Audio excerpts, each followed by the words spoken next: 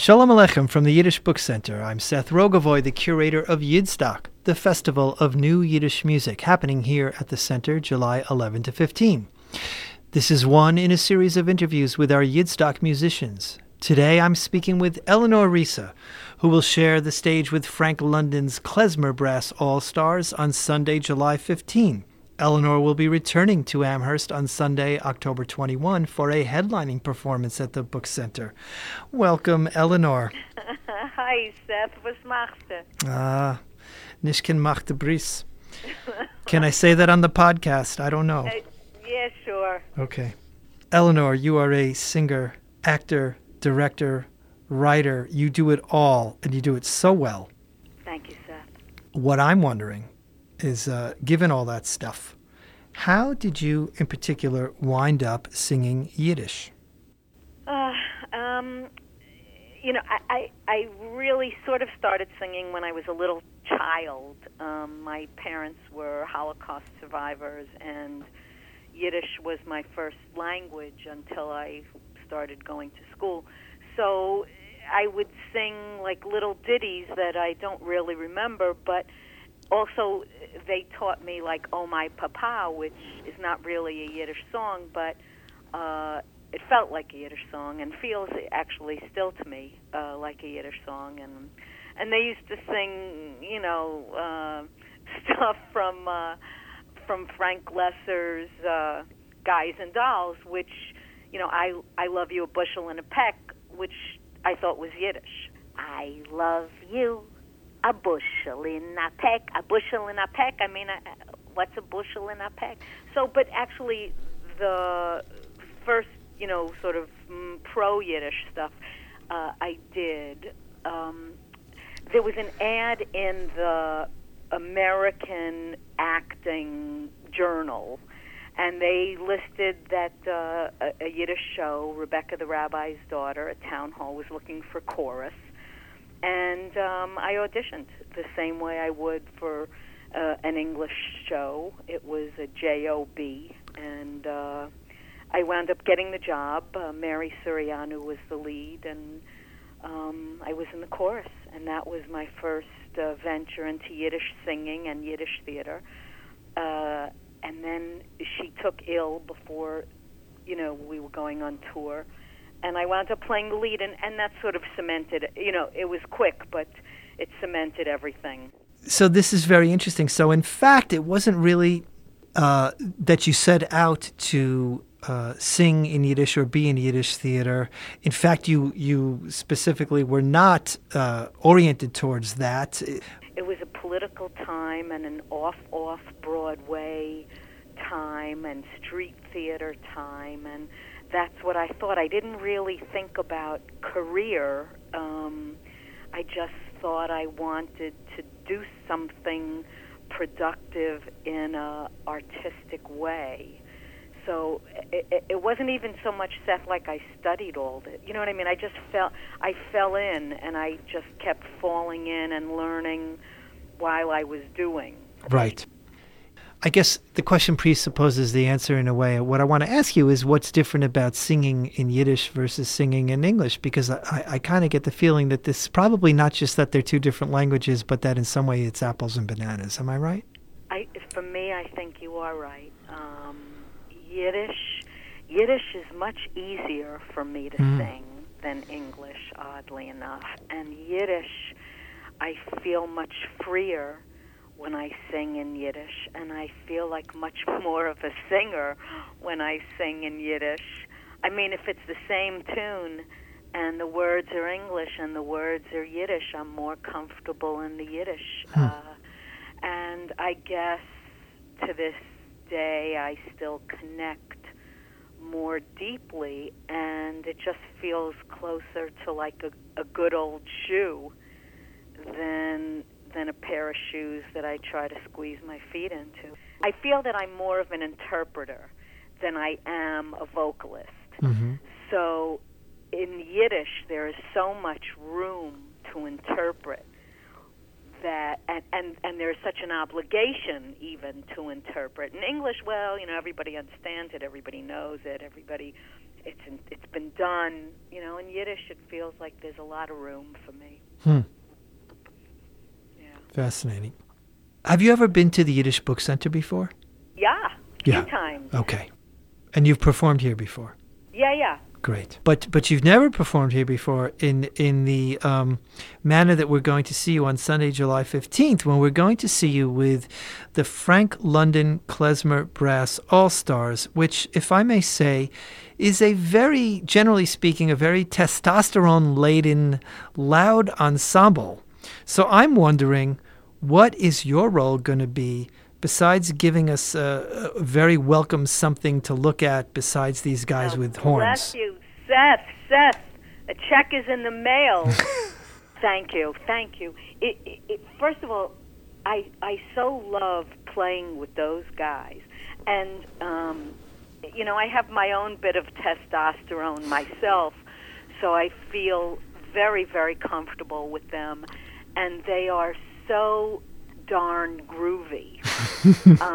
You know, I mean, that's so. I mean, I began like in Yiddish theater, but in my life living in New York, and you know, through rock and roll and jazz and funk and soul and R&B, and then getting to work with artists who incorporate all of that, all of those diverse things into Yiddish tunes, so that Yiddish tunes are as cool as any other, as a Spanish tune or as a, you know, reggae tune.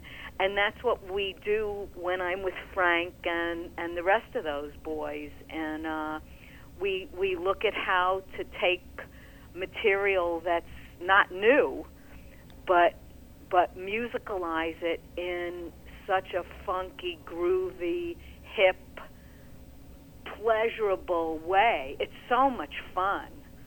It's so much fun to play with them. We did a couple of gigs last year in Butte, Montana, at the Folk Festival, and I mean, there wasn't a Jew for miles, and it's just great music. Wow, I'm still trying to get over the fact that Frank London's Klezmer Brass All-Stars with Eleanor Reissa played Butte, Montana. Butte. I mean, it was great. It's such a beautiful sound, and every one of the musicians are so skilled and so contribute to the puzzle of the tune. I wish we had a plentiful more opportunities to do it. It comes up a couple of times a year, and you know, if wishing made it so, we would do a lot more of those.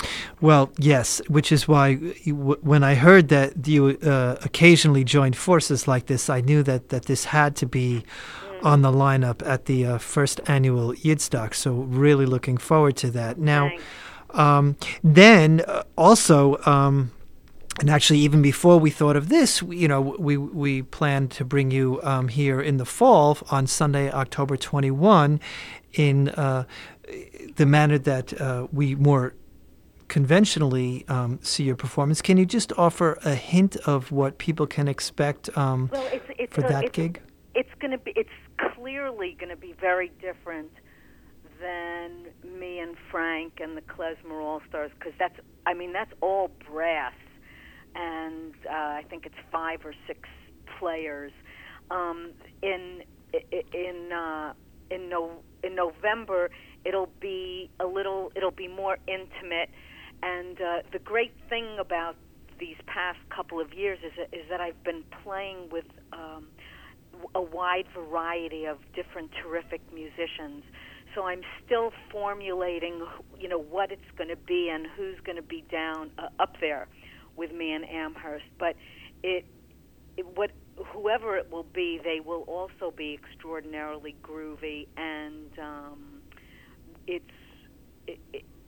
it's different, but it will be the same in that it's interpreting material that's not new so that it resonates in a current way. That's kind of what I do, whether it's with Frank or with Zalman or with Hankus or with Patrick Farrell or Jimi Hendrix or any of the people that I usually play with. Right, and that makes me... I just thought I'd say Jimi Hendrix because I was thinking about Woodstock. I've never done Yiddish tunes with Jimi Hendrix. Right. I'll fess up. Well, that's his loss, I'm sure. He would have been much more famous. It's true, that's right. I think he was going to be heading in that direction, unfortunately, when he was cut short too young. But I know. Yes, okay. But what I did want to ask, just following up on what you were just talking about, is what makes you want to sing a song? In other words, when you're choosing something or something chooses you, what is it about it that says, "Oh, okay, yeah"? I mean, because I'm sure you can like a certain song and, well, I like it, but I'm not going to sing it. But then there are certain songs that, yes, this is one that you're going to sing. So what makes that happen? Often it's the words. Often it's the words. And often it's the melody, but it has to fit either like a sort of movement in my body that it makes me want to groove with it or bounce with it, or the words need to be really soulful or funny or sexy or something I can plug myself and my experiences into. Like, for example, I never sing Papyrossen, right? A great tune. Mm-hmm. It's about a little waif selling cigarettes, blah, blah, blah. It's a tune, for example, that I can't sing. It's a little schmaltzy. There's no way that I've been able to figure out how to do it.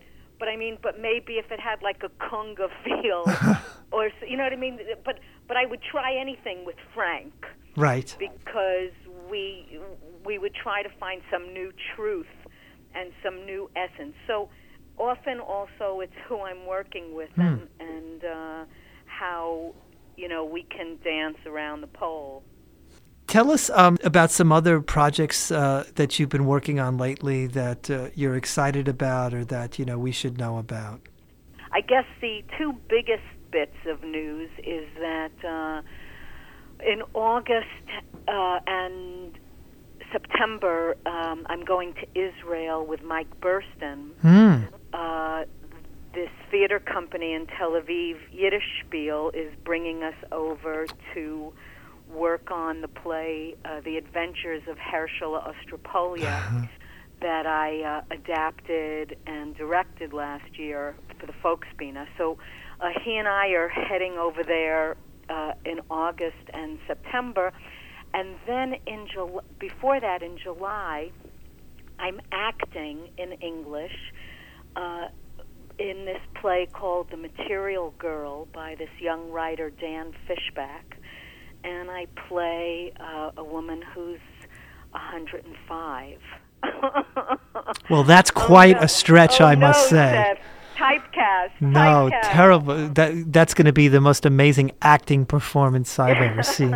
Eleanor, thank you so much for a pleasure always. For being with us. And for you listeners out there, join us at Yidstock on July 14 and 15 at the Yiddish Book Center in Amherst, Massachusetts. To purchase tickets and for more information, visit yiddishbookcenter.org/Yidstock. I'm Seth Rogovoy for the Yiddish Book Center in Amherst, Massachusetts. Our producer is Emma Morgenstern. For additional interviews and conversations, please visit our website, yiddishbookcenter.org/audio. Tune in again soon.